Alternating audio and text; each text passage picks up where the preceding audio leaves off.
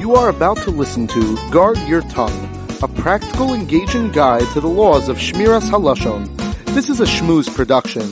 All of the shmoozin, as well as all the series that deal with real-life issues, are available on the shmooze.com. At the shmooze.com, you can download or listen live. All of the shmoozin are available free of charge. Please visit us at www.theshmuz.com. That's theshmooze.com.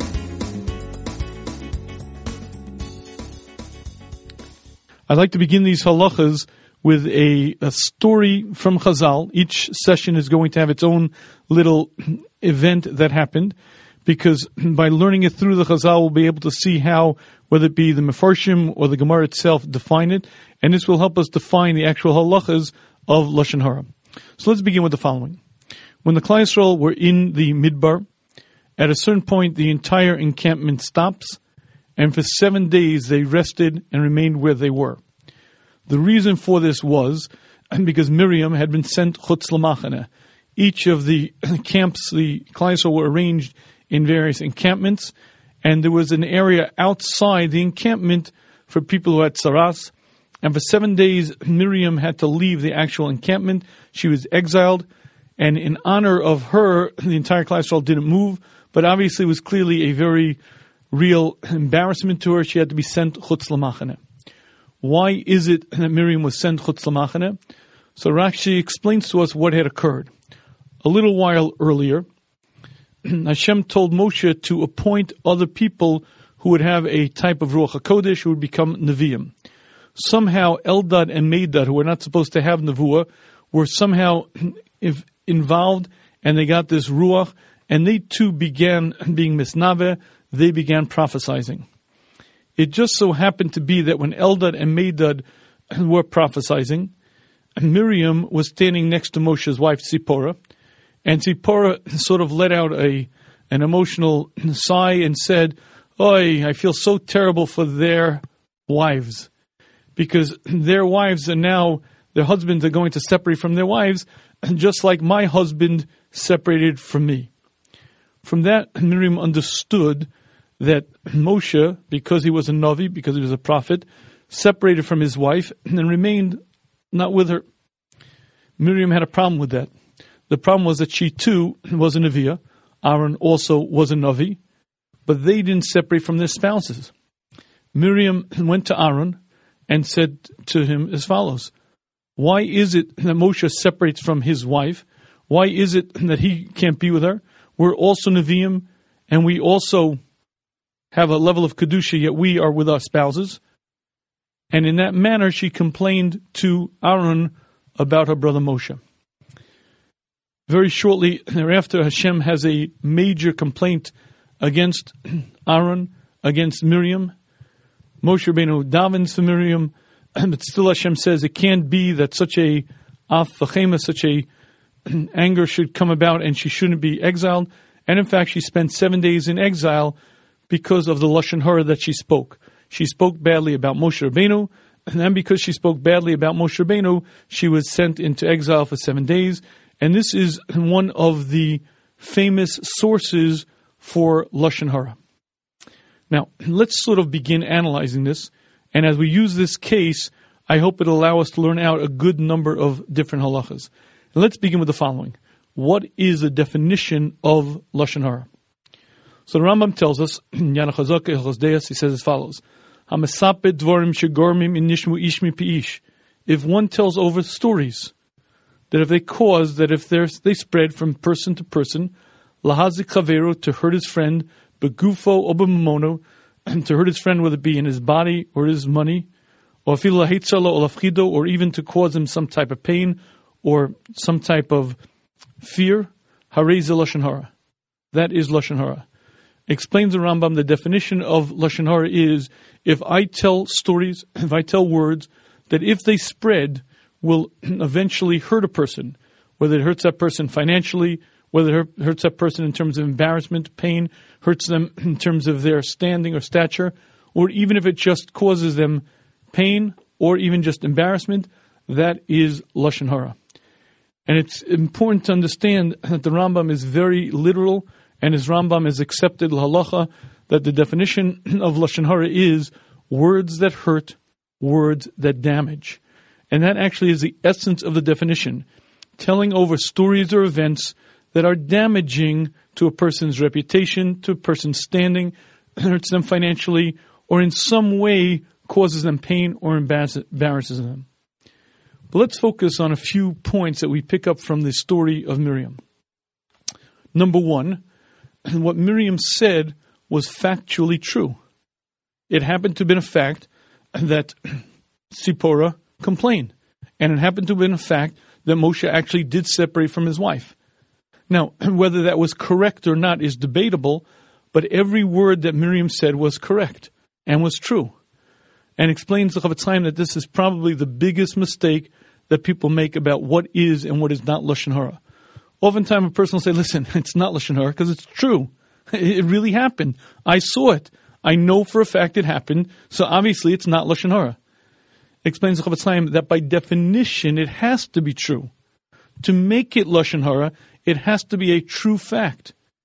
If a Ruvain really did something, and Ruvain really said something, he actually said it, and I repeat that, that's by definition what makes it lashon hara.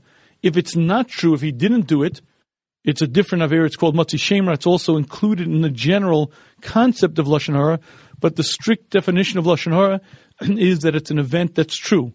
And Moshe really did separate from his wife, and Miriam said it over. That's the very definition of lashon hara. It's something that's true. And again, the Chofetz Chaim explains that this is the biggest mistake we make about lashon hara, because we assume that if it's true, obviously the Torah wants truth, and the Torah wouldn't be makbid about true things. But in fact, that is the single criteria for it being lashon hara, that it has to be something that's true. Now, what's also interesting to note from this event with Miriam is that we learn out a specific prohibition. Zachar es asher asa Hashem lekecha Miriam b'derech. Remember, it's a mitzvah say to remember that which Hashem did to Miriam on the path. Meaning we have a mitzvah say to constantly remember and to always be aware that a great tzaddikus like Miriam was so severely punished that for 7 days she had to be chutz samach, and the embarrassment, public knowledge, everyone recognized that she, the great Rebbetzin, the great highly regarded person, had to be literally exiled. There's a mitzvah say for us to remember constantly that that's how severe the Torah considers lashon hara. But what's interesting to note is that that is not the only prohibition, the only asay, or the only los asay involved in speaking lashon hara. The Chofetz Chaim in his introduction goes through quite a number of los asays, negative prohibitions, and asays positive. Let's start with number one. Don't be a peddler in your nation. Number two, be careful not to get tzaras, not to get leprosy. Don't put a stumbling block in front of another person. The Chofetz Chaim counts 17 separate los asays that a person can be over if he speaks lashon hara. If a person isn't careful, he could easily violate 17 separate los asays. He explains it's unlikely that in one little speech you'll violate all 17, but most of the time, if you're going to speak lashon hara, you'll be over at least a few los asays. In addition to that, there are quite a number of asays. Number one, as we said, remember that which Hashem did to Miriam b'derech. Number two, v'ahavta l'recha kamocha. Love your neighbor like yourself. Obviously, yourself, you're very concerned about your honor, your reputation. You don't speak badly about yourself. Don't speak badly about others. And judge your favorably your friend. Counts the Chofetz Chaim that not only are there 17 los asays, there are 14 asays that again one potentially could violate by speaking lashon hara. In addition to that, he mentions 4 curses, and altogether 17 los asays, 14 asays, and 4 curses. The point that the Chofetz Chaim makes here, and it's a very significant point, is that it's fully prohibited from the Torah. And this is probably the second largest mistake that we make. And most of the time, the reason we speak lashon hara is because, listen, I'm not saying it's a mitzvah, I'm not saying it's a great idea, but don't go make it like it's, eating treif. Come on. I mean, I wouldn't eat a cheeseburger, but lashon hara, telling a little story, come on, it's not nowhere near as serious as that, right? I'd like to share with you a very simple observation. it isn't that easy to violate a full losa say when you're eating treif food. Most of the time, when we eat what we might consider to be treif, it's a derabanan. But let's even say you walked into McDonald's, and let's even, for argument's sake, say that it really constitutes basa b'chalav, and let's even say you sit down to eat a full Big Mac, and you consume this entire large hamburger with cheese. So again, let's grant for a moment that it's basa b'chalav, and I'll even grant that you ate 2 kazesim. You might have violated 2 lavim in the Torah, 2 negative prohibitions. Yet every time we open our mouths to speak, to tell a story, if we're not guarded, we will be over countless numbers of los assays and assays, far more than eating a cheeseburger. On a regular basis, one simple story, one simple event carries with it many, many los assays, many assays, far more egregious, far worse than eating a cheeseburger. And although I don't counsel anyone doing this, the reality is, if you had a choice of eating a cheeseburger or speaking lashon hara, you'd be better off speaking lashon hara. Now again, don't go trying this at home. It's certainly not a good idea. But the point being, the severity of the issue is so grave that the Torah gives us all of these 17 los assays, 14 assays, and 4 separate curses, because clearly the Torah considers it a major, major issue. But what's interesting to note from the story is that it wasn't just Miriam who was wrong in the situation. Rabbeinu Bachai explains to us that as Miriam was wrong, so too was Aaron. Because the halacha is that it's forbidden for me to speak lashon hara, but it's also forbidden for you to listen to lashon hara. And as wrong as it was for Miriam to speak what she did against Moshe, it was as wrong for Aaron to listen to it. Rabbeinu Bachai explains this because Miriam began it, she was the one who was publicly punished, but there was also a complaint against Aaron, and he also didn't leave scot-free. And this is something that is also very important to note. It is forbidden for me to speak lashon hara, it is forbidden for me to listen to lashon hara, and it's also forbidden for me to be makabel, to accept as true lashon hara. So imagine for a minute, you tell me a story that Ruvain did such and such an event. And imagine for a moment that it's a derogatory story, and it defames him, paints him in a bad light, and he now no longer is that same person in my eyes. Number one, you spoke lashon hara with countless number of isurim involved in it. Number two, I listened to lashon hara, which is also many isurim involved. Number three, if I'm makabel, if I accept it as true, I violated a distinct, separate isur. There's a full prohibition not to accept it as true. So even if you speak it and I listen, I have to force myself not to accept it as true. And that is a very real problem because typically we believe stories that people tell. It's very difficult not to accept it. And one of the reasons to be careful about who your friends are is because if you're in a chabur, if you're in a group, or if you have friends who regularly speak lashon hara, it is very, very egregious and very, very serious and very, very difficult to get out of. Because the reality is people tend to be nice. I don't want to insult people. I don't want to be outside the machan, etc. So if you speak, I'm going to listen. Probably I'm going to makabel. I help you, you help me. And before you know it, we're over countless numbers of isurim. But let's learn another lesson from Miriam because I think it'll be very helpful for us to clarify the halachas. What did Miriam do? Miriam saw her brother doing what she thought was wrong. Miriam assumed that even if you're a Navi, you're still allowed to be with your spouse. And she assumed that Moshe Rabbeinu was doing something wrong. Okay, so what did she do? She went to the Kohen Gadol, to her brother, to complain. Why? Because she intended that her brother, the Kohen Gadol, would then speak to Moshe and correct him. So what she was doing was for a very, very good purpose. She was not blabbing about her brother. She was not bad-mouthing her brother. She loved her brother deeply. This was the brother for whom she risked her life. She waited at the Nile. And this was the brother she loved. And all she did here was intending completely for the good of her brother. She went and told this event. And yet what? Yet she was severely punished. And explains Chavetz Chaim that this is probably the third area that we make a mistake about and why lashon hara is so prevalent. because the vast majority of the lashon hara that we speak is not ill-intended. We're not trying to blast people. We're not trying to put them down. We're not trying to knock people. We just tell stories. Listen, this is what happened, and this is what so-and-so did. And we just like to talk in what sounds like an innocent-sounding sort of way. And if you'd like to take the litmus test of whether it's innocent or not, let's look at one of the curses that the Torah gives to one who speaks lashon hara. Makeh re'eyu. Ora makeh re'eyu b'seisa. Cursed be the one who attacks his friend in hiding. The Torah explains to us that one of the prohibitions of lashon hara is cursed be the one who attacks his friend in hiding. What does that mean? He attacks his friend in hiding. That's when you speak lashon hara. Why? I'm telling you a story. What's the first and the most primary solution to all lashon hara? When the person I'm telling the story about shows up, all of a sudden, I change the topic. Now, wait a minute. It was just an innocent story. It was just, some interesting thing, a tidbit. But why is it that when the person himself who we're speaking about shows up, this conversation suddenly stops?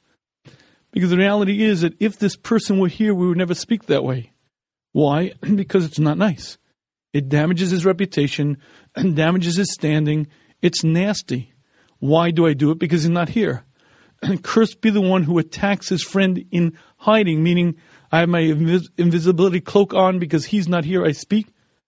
But the Torah's definition of the curse lets us know that really these are nasty words that are damaging. Again, as the Rambam defines it, words that hurt, words that damage.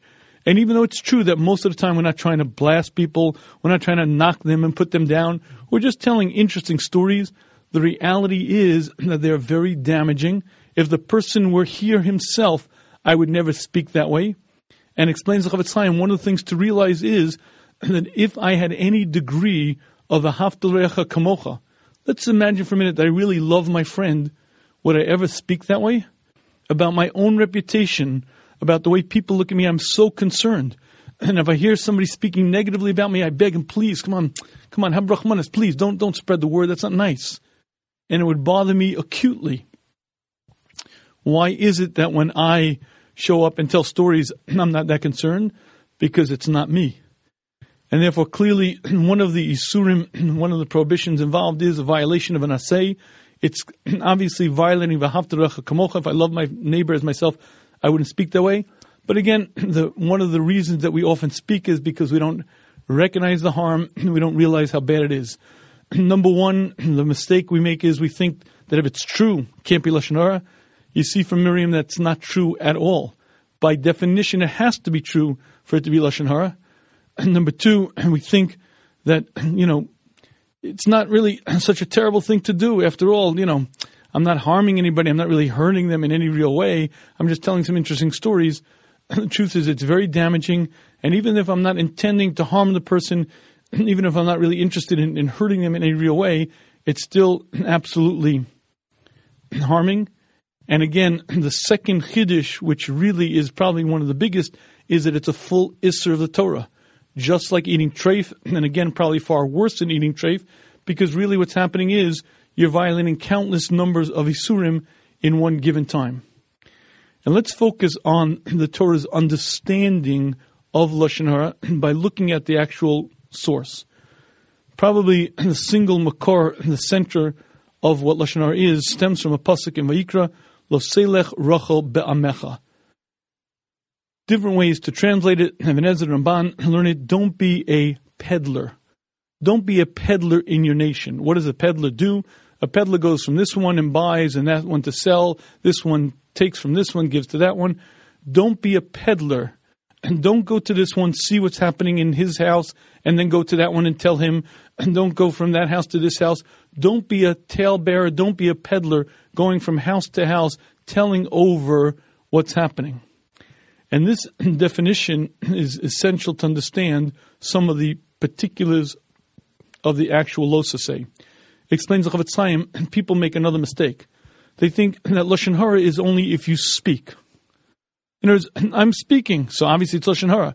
I get it. It has to be true. That's what makes it lashon hara. Even if I don't intend to harm the person, it's lashon hara. And even though I don't mean a bad thing, but it's really many isurim, I got that. But what about if I write it? I'm not speaking. I'm not speaking Lashon Hara. I'm sending an email. I'm sending a text. He explains the Chavetz Chaim, any method of communication is included in the talebearer, is included in that peddler. What does the peddler do? He goes from this one to this one, selling his wares. The Torah doesn't say specifically don't speak words of Lashon Hara. The Torah says don't be a peddler. Don't be the one to go from this one to that one, and don't bring your wares from this one to that one. How you bring your wares, you can bring them any way you want. You can bring them with speech, you can bring them with writing, you can bring them with hinting. It explains the Chavetz Chaim that any method of communication that degrades another Jew is included in the Isser of Lashon Hara. Now, in our day and age, one of the most obvious ones, it's sad to say, is a terrible, terrible issue, are these things called blogs. A lot of people don't realize it, but blog is actually Rashi Tevos. It's an acronym for Beli, Emes, Ugvul, without any truth and without any limits.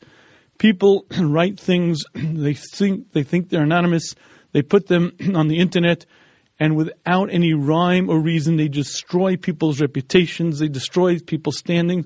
Beli Emes, Beli Gvul, without any truth, without any limits, they just blast people. It is absolutely 100% Lashon Hara, and there is no heter.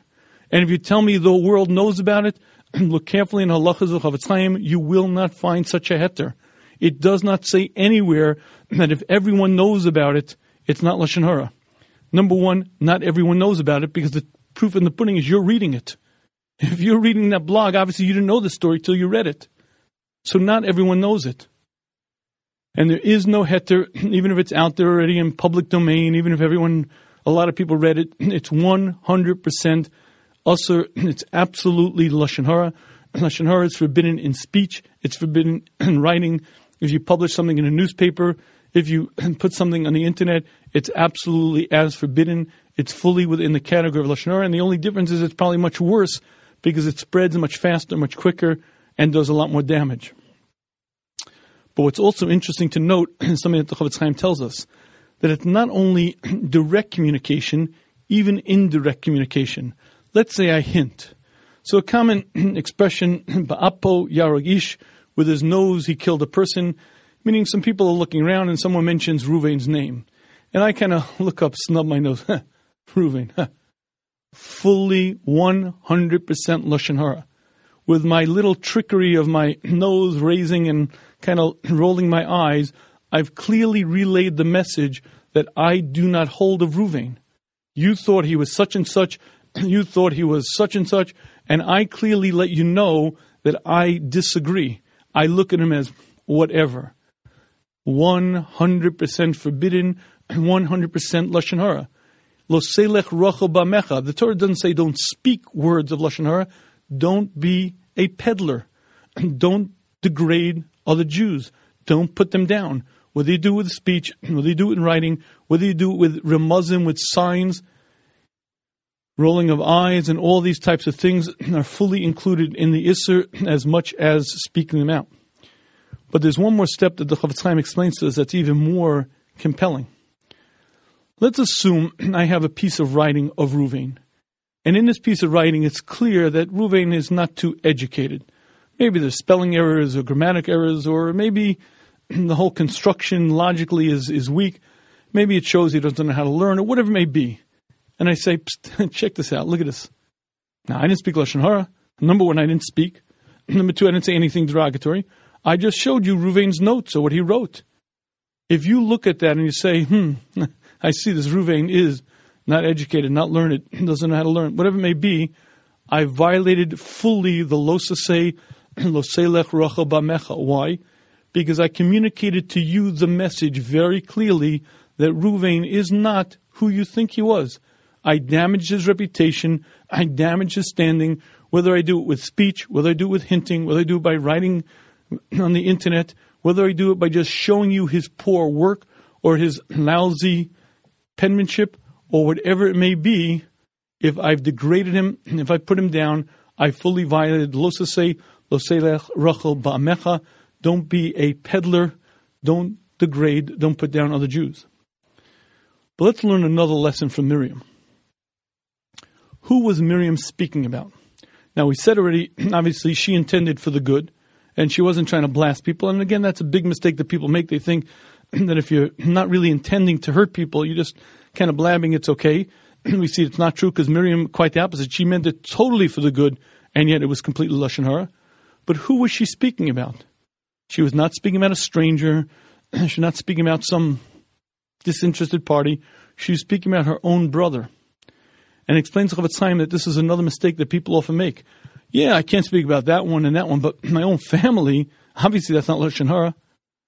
Your own family are as Jewish as other people, and if you speak lashon hara about them, you violate the Isser as much as anyone else. And explains to Chofetz Chaim, if you have one brother who goes to his father about another brother, it's fully lashon hara. A sister about a brother to a mother, it doesn't matter. Now, if there's a to'elis, if there's a positive reason, we'll discuss in later sessions when it's permitted, and there are many times when it's permitted, and in fact it's a mitzvah, but assuming that it doesn't have a positive reason, just complaining, just carping, maybe just telling stories, it's fully 100% lashon hara. And I believe one of the areas that people make the biggest mistake is they think, well, about my spouse, that's not lashon hara. And many a time he'll have a husband complain about his wife, or a wife complain about the husband, and a woman will call up her friend and say, oh, my husband did this, oh, your husband did that, well, you should know what my husband does. And they'll go on and on and on complaining about their husbands. Now, let's be very frank and candid about this.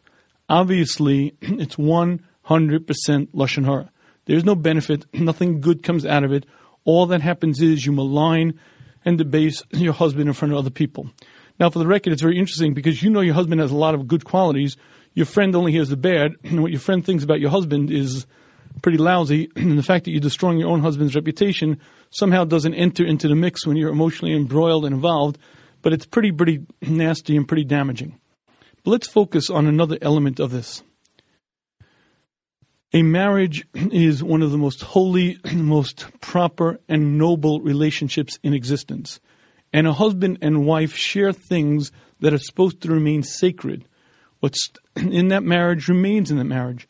And a husband and wife are supposed to be best friends, dedicated to each other, involved with each other. And if you have a problem with your husband, you have a problem with your wife, you deal with it. If it's a shalom bayis problem, you speak to someone, you speak to a rav, you go to a marriage therapist. There are very real ways and methods to deal with the issues. But if you're going to open your mouth to your friends in this one and relatives in that one, what you're going to do is, number one, speak countless numbers of lashon hara. Number two, you're damaging your marriage. And number three, you're degrading the entire sanctity of what a marriage is supposed to be. Husband and wife are dedicated to each other. There are things that are private, and it's no one's business what goes on in your marriage. Again, if there's a particular problem and you need help, you seek help. You speak to someone older and wiser for the specific reason of getting eights and advice how to deal with it. But when you're blabbing to your friends, when you go to your mother, when you go to your mother-in-law, what you're doing is you're blabbing. You're just opening a mouth, degrading your husband or your wife, and you're doing is violating countless number of isurim, and there is no heter. There's no excuse for it, no rationale other than I'm weak. But understand what you're doing. Comparable to eating treif, comparable to eating McDonald's, what you're doing is violating countless number of isurim. You're damaging your marriage, and it's a really nasty thing to do. And again, from Miriam, we see that even if it's a relative who you love, l'maisa, it's still lashon hara, it's forbidden, and it violates all of the isurim. But let's learn a very deep lesson from Miriam. Let's take a look at what, in fact, she did wrong. Here's what happens. She overhears Tzipporah, the wife of Moshe, saying, I feel terrible for Eldad and Maid's wives. They're going to separate from their wives as my husband separated from me. At that point, Miriam realized that Moshe is doing something wrong. We're Nevi'im, says Miriam to herself. Aaron and I are Nevi'im. We don't separate from our spouse. And what Moshe is doing is he's acting, I guess, too holy, acting frummer than he should be. He's obviously violating a Torah prohibition. He has obligations to his wife and he's not honoring them. Moshe Rabbeinu is acting wrong. Okay, so with that understanding, what does she do? She goes to the next greatest person in the generation, the Kohen Gadol, and asks advice. What do we do about the problem? So why is she blamed for speaking Lashon Hara? She saw Moshe Rabbeinu doing something wrong. She went not out in public to blab. She went to the Kohen Gadol to ask, what do we do about it? How do we deal with it? And Hashem gets furious, sends her outside the Machane. She speaks Lashon Hara, and forever we're told, remember that which Hashem did to Miriam? What did she speak Lashon Hara? What she did was absolutely intended for the good. She saw Moshe Rabbeinu doing something wrong. She tried to help him. What is she being blasted for? And I believe this is a fundamental principle that comes up so many times in our speaking.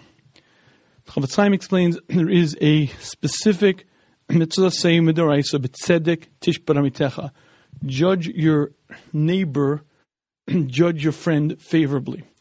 Explains the Chofetz Chaim what that means is like this. If my neighbor, if my friend is a beinoni, average person like me, a regular person, then if he did something that could go this way, could go that way, it's sort of hard to know. There's a full mitzvah say deraisa, full positive commandment for me to judge him favorably. Let's assume this beinoni regular person did something a little bit kind of suspicious. It looks kind of not so kosher. Explains the Chofetz Chaim, in that case, I don't have the full assay. It's still suggested. It's still a good idea for me to at least keep it, as a maybe, as I'm not sure. But I don't fully violate the assay because it does really look, pretty bad. Okay. But explains the Chofetz Chaim, let's say the person I'm dealing with is a very righteous person who very rarely does things wrong.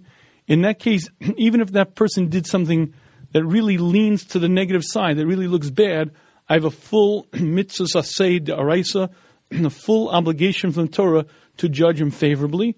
And if I don't, if I judge him the opposite, what happens is I violate this los asay. This assay. So watch what happens. Invariably, we're in a situation where someone does something. And between you, me, and the lamppost, if this were in a Beis Din, if this were in a court of law and we were all objective, we'd probably admit that, hard to really know.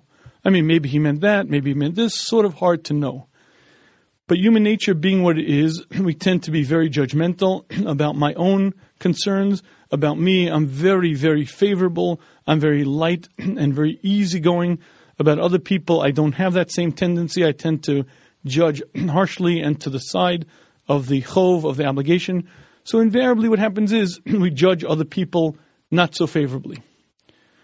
What happens if I judge that other person not so favorably? So Reuven did something. It could have been this way, could have been that way. And let's assume it was in the middle, and I violated this los asay. I violated this asay. I didn't judge him favorably. So I assume that he did something wrong. And then I go ahead and tell Shimon about what Reuven did. Automatically, I violated a number of isurim. Number one, obviously, I have to judge him favorably.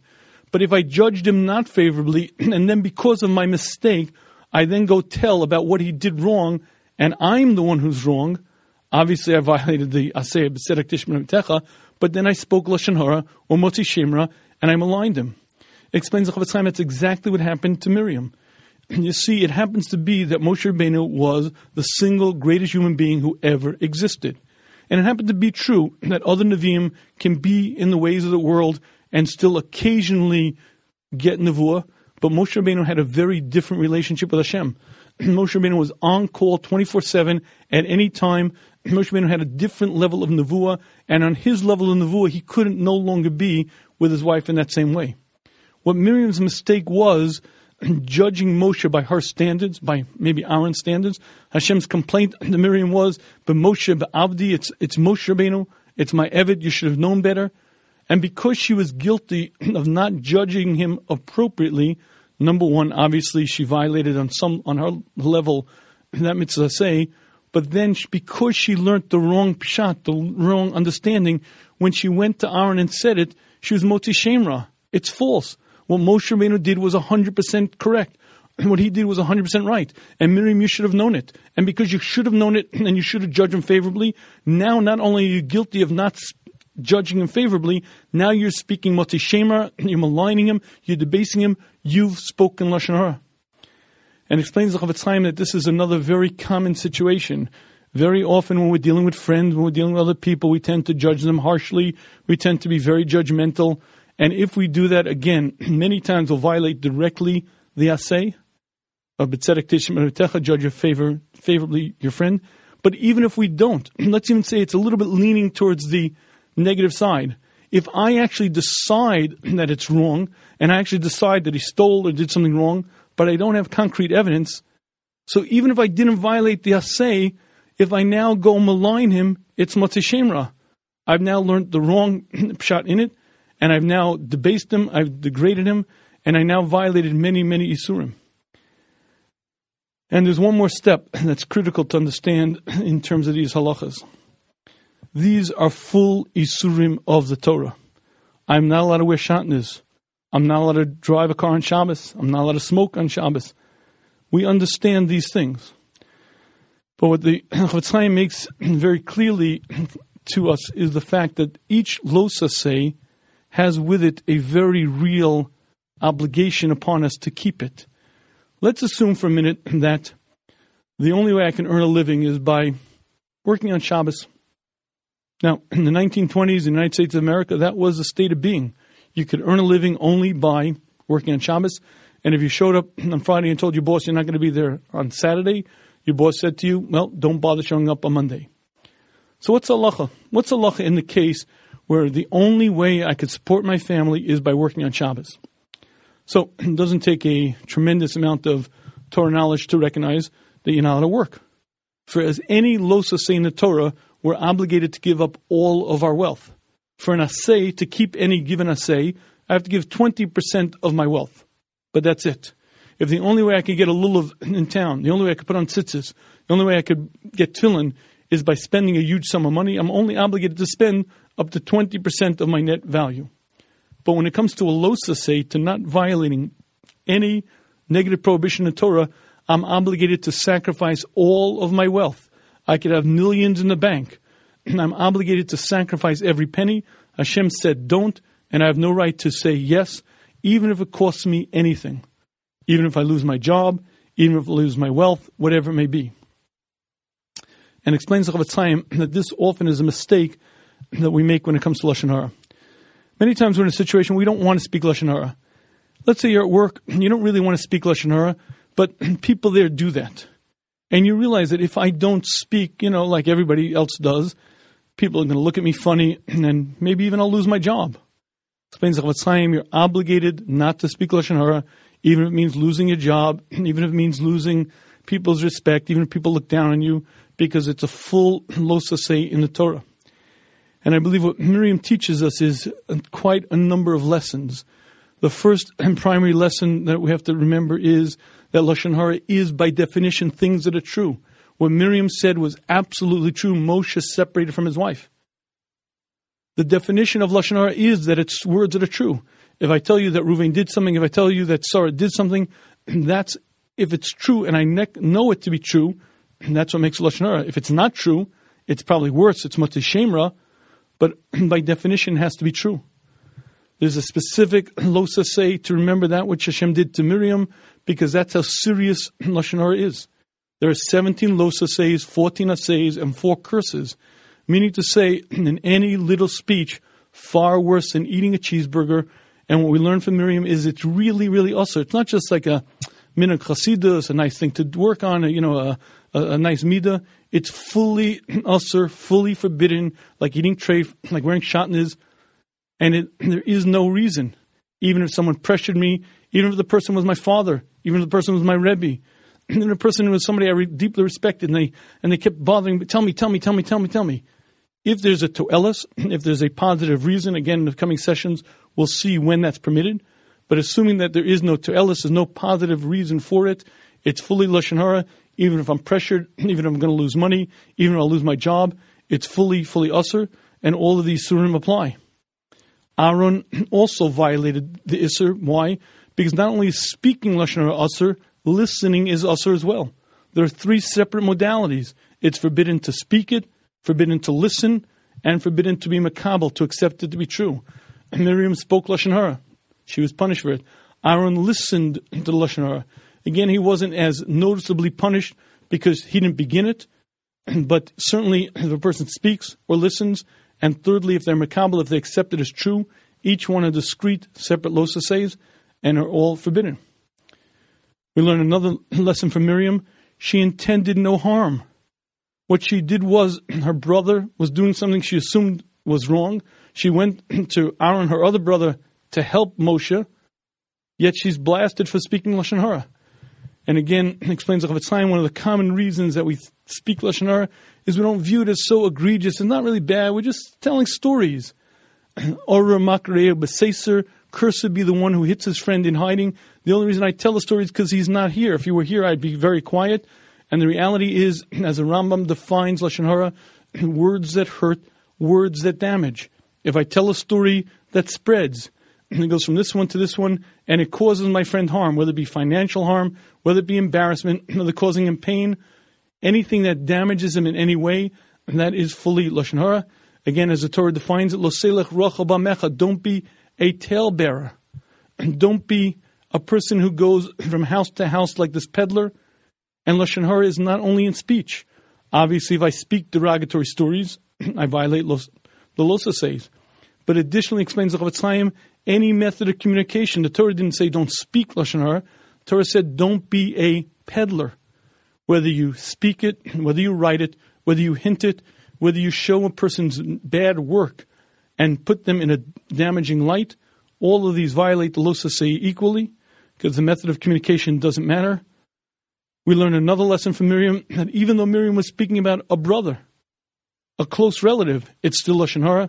It's forbidden to speak about your parents, your mother, your father, your brother, your sister. It's equally forbidden to speak about your spouse. If there is a to'elis, you speak to someone for that purpose, if there's a specific reason that's needed, but just blabbing to friends and talking and venting isn't included in that. And also explains the Chafetz Chaim, there are times when it's even forbidden to speak about a child. Most stories about children are considered just kindish amaises. It's not a big deal. If I tell you now that Rav Moshe Feinstein, when he was 8 years old, he was a child, it doesn't reflect badly. But explains the Chafetz Chaim, there are times when it's even forbidden to speak about a child. If that child will be damaged through that speech. Let's say I tell a story and the child is thrown out of school or thrown out of camp, or people won't let the children play with him. It's fully within the category of Lashon Hara. Again, many times it won't be Lashon Hara because people look at things that kids do as just juvenile things that they'll grow out of. But again, there are times when it will be. The point is that Lashon Hara is forbidden about any member of the Jewish nation, older or younger, far away or closest relative, old or young. The concept still applies. Again, for a child, many times it's not derogatory because it's accepted that way. And probably one of the greatest lessons we learn from Miriam is the fact that if I judge people not favorably, and I then speak about them, number one, I violate the full asay of B'tzedek Tishbin Amitecha, and number two, I then speak Lashon Hara with all of its countless number of Yisurim. And I want to close with one last thought that the Chafetz Chaim shares with us. It's actually based on the Gemara Makos. The Gemara Makos tells us that whenever the Torah forbids something, if you're in a situation where you're tempted to do it, you could do it, and you don't, you're given schar, you're given reward, the amount of reward as if the opposite had you done it. Explains the Gemara, if a person has a desire for illicit relations, and he could do it, and he resists, he's given so much reward as if the counterforce of what this full violation would have been. Meaning to say, we see the Torah very, very strict about punishments. A person could get malchus, a person could be chayav misa. And that part is absolutely true, because the Torah considers actions that we do to be very grave and very serious. What we often miss is the counterpart of that. We miss the fact that obviously these actions, if I don't do them, bring me tremendous reward. So let's take one simple example. If a person violates a full lo saseh of the Torah, let's go back to our cheeseburger example. Let's say I walk into McDonald's, and again, let's assume for a minute that it really is basar v'chalav, and I'm about to sit down to eat it, and two witnesses walk in and say, "Stop! What are you doing?" I say, "What do you mean want to do? I want to eat." "Don't you understand? It's basar v'chalav. It's fully lo saseh." I say, "I don't care about that," and I chomp away and I eat my full kazayas of my basar v'chalav. Okay, what do these two guys do? They take me into Beis Din, and Beis Din asks me, "Were you aware?" "Yes, I was." The witnesses say, "Then what? Did you give us straw? Warning?" "Yes, he did." Okay, Beis Din paskins that I'm chayiv malchus. What does malchus means? Lashes. They take me out in a public place. They tie my arms to a post. The entire town gathers, they take off my shirt, and they lash me. And the Gemara Makkas is very clear how the whip is made. But the point is, there's a doctor on hand to make sure that I don't receive too much because I could die from it. But in front of the entire congregation, the entire town sees me embarrassed, humiliated, totally booshed out. Why is that? Is it because the Torah is cruel? Is it because the Torah is mean and vindictive? What we fail to realize is the gravity of our actions. When Hashem created us, Hashem put us in this world and gave us tremendous potential. Our actions are huge. What they accomplish on the positive or the negative are beyond anything we could ever imagine. In this world, in the world to come, in the upper world, the human being was put onto this planet, given the position of steward of creation. The entire cosmos was created because of you and is dependent upon you. We don't realize it, but when the Torah enforces punishments like makas or misa, and death, we begin to realize how grave our actions are. But what that means on the flip side is kol rega v'rega, every moment she'adam chosim piv, every moment that a person closes his mouth and doesn't speak lashon hara. Chazal tell us he's zocha to schar, he's zocha to reward. Shen kol malach ubere yochel l'shar, no malach, no creation can ever envision or imagine. As brilliant as malachim are, as clearly as they see, they can't envision or imagine the tremendous reward that a human being gets for one time closing his mouth and not speaking lashon hara. Why? Because if I speak lashon hara, so many surim I violate. You see how grave the Torah considers it, how serious it is. If I resist it, I'm given the reward opposite of what the punishment, because that's how serious the action is. And explains Chavetz Chaim, one of the most productive things a person can do is learn to guard their tongue. Number one, when you speak, you violate so many surim, you spend your olam haba, you do so much damage. And number two, when you learn to guard your tongue, every time you resist, even if you speak many times, but one time you resist, you're given schar, you're given reward that no malach, no creation can imagine and vision. May HaKadosh Baruch Hu grant us the wisdom, understanding, and ability to put this into practice. You've been listening to Guard Your Tongue, a practical, engaging guide to the laws of shmiras halashon. This is one of many shmooze series. The shmooze needs your help to continue its vital work. We have no major donors and are supported by people who recognize the value of the message and want to help us get it out to as wide an audience as possible. Please go to theshmooze.com donate section where you can be a part of making this dream a reality. That's www.theshmuz.com. theshmooze.com.